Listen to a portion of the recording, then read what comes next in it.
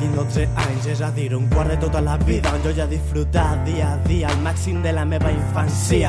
Però avui tot és distint, els meus pares ja no estan ací, per desgràcia a la calçada es van quedar als guardarraïls. De vegades pensen que nosaltres no som res, l'ésser humà tan sols és una formiga vagant per l'univers ben amagat. Les pastilles no m'ajuden a evadir-me d'aquesta depressió. Cada nit us il·lumineu el cel com si fóreu estrelles de la constel·lació. Raquel, 20 anys, es fixa en els models que van damunt de la passarel·la. Ella vol ser com aquesta i aquella, es veu grossa i per això no menja. El seu cos li demana energia, necessita una bona alimentació. El seu cos li diu que no pot més. Així és el final d'aquesta transició. El més preocupant de tot és que les noies que sofreixen aquest problema creuen estar fent el correcte sense saber res d'aquest tema. L'estúpida enfermetat del segle XXI, on els principals factors són l'educació, la família i el col·legi, i sobretot l'asquerosa televisió.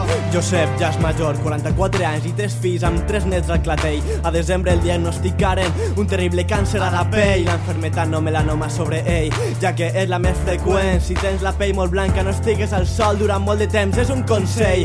El nitrogen líquid per a destruir les cèl·lules malignes no el curarà. Hi ha molts tractaments però no el salvarà, tan sols l'ajudarà. No saps si durarà 2 setmanes o 3 anys, el que té clar és que li queden 3 dies de vida per a disfrutar-la i ni un dia més. Que trist és veure com la teva fi està a prop. Que trist és veure com el teu amic està a prop del sol. Que trist seria veure com a teu pare li queden 2 dies tan sols. Que trist seria veure des del cel la teva filla plorant pel sol. Que trist és veure com a teu marit drogadicte et maltracta. Que trist és veure com la teva vida depèn d'una burxada. Que trist seria veure com cada vegada queda menys de tu. Que trist seria veure com la teva preciositat es perd amb tu. Que trist és tot, però que trist és tot això. Veure com malalties que ens envaeixen dia a dia es desfan en un tros de cendra. En això és el que ens convertim, quan paguem els errors de la naturalesa i ja no sabem per on eixir. Pere, 30 anys, no sabria veure sense l'alcohol i les drogues. És addicte a qualsevol substància que li porta les estreles. A la seva dona la maltracta, els fills no volen ni veure'l. Sempre arriba a casa donant crits amb algun amic camell. Pere, veu per plaer una ratlla de coca i ja anirem prou contents. Una i altra burxada al braç i ja ens posem a cent. Els diners del salari per a mi i per als meus xiquets res. Un poquet d'espí per a la mare algun que altre cogollet. Que trist és veure com la teva fi està a prop. Que trist és veure com el teu amic està a prop del sol.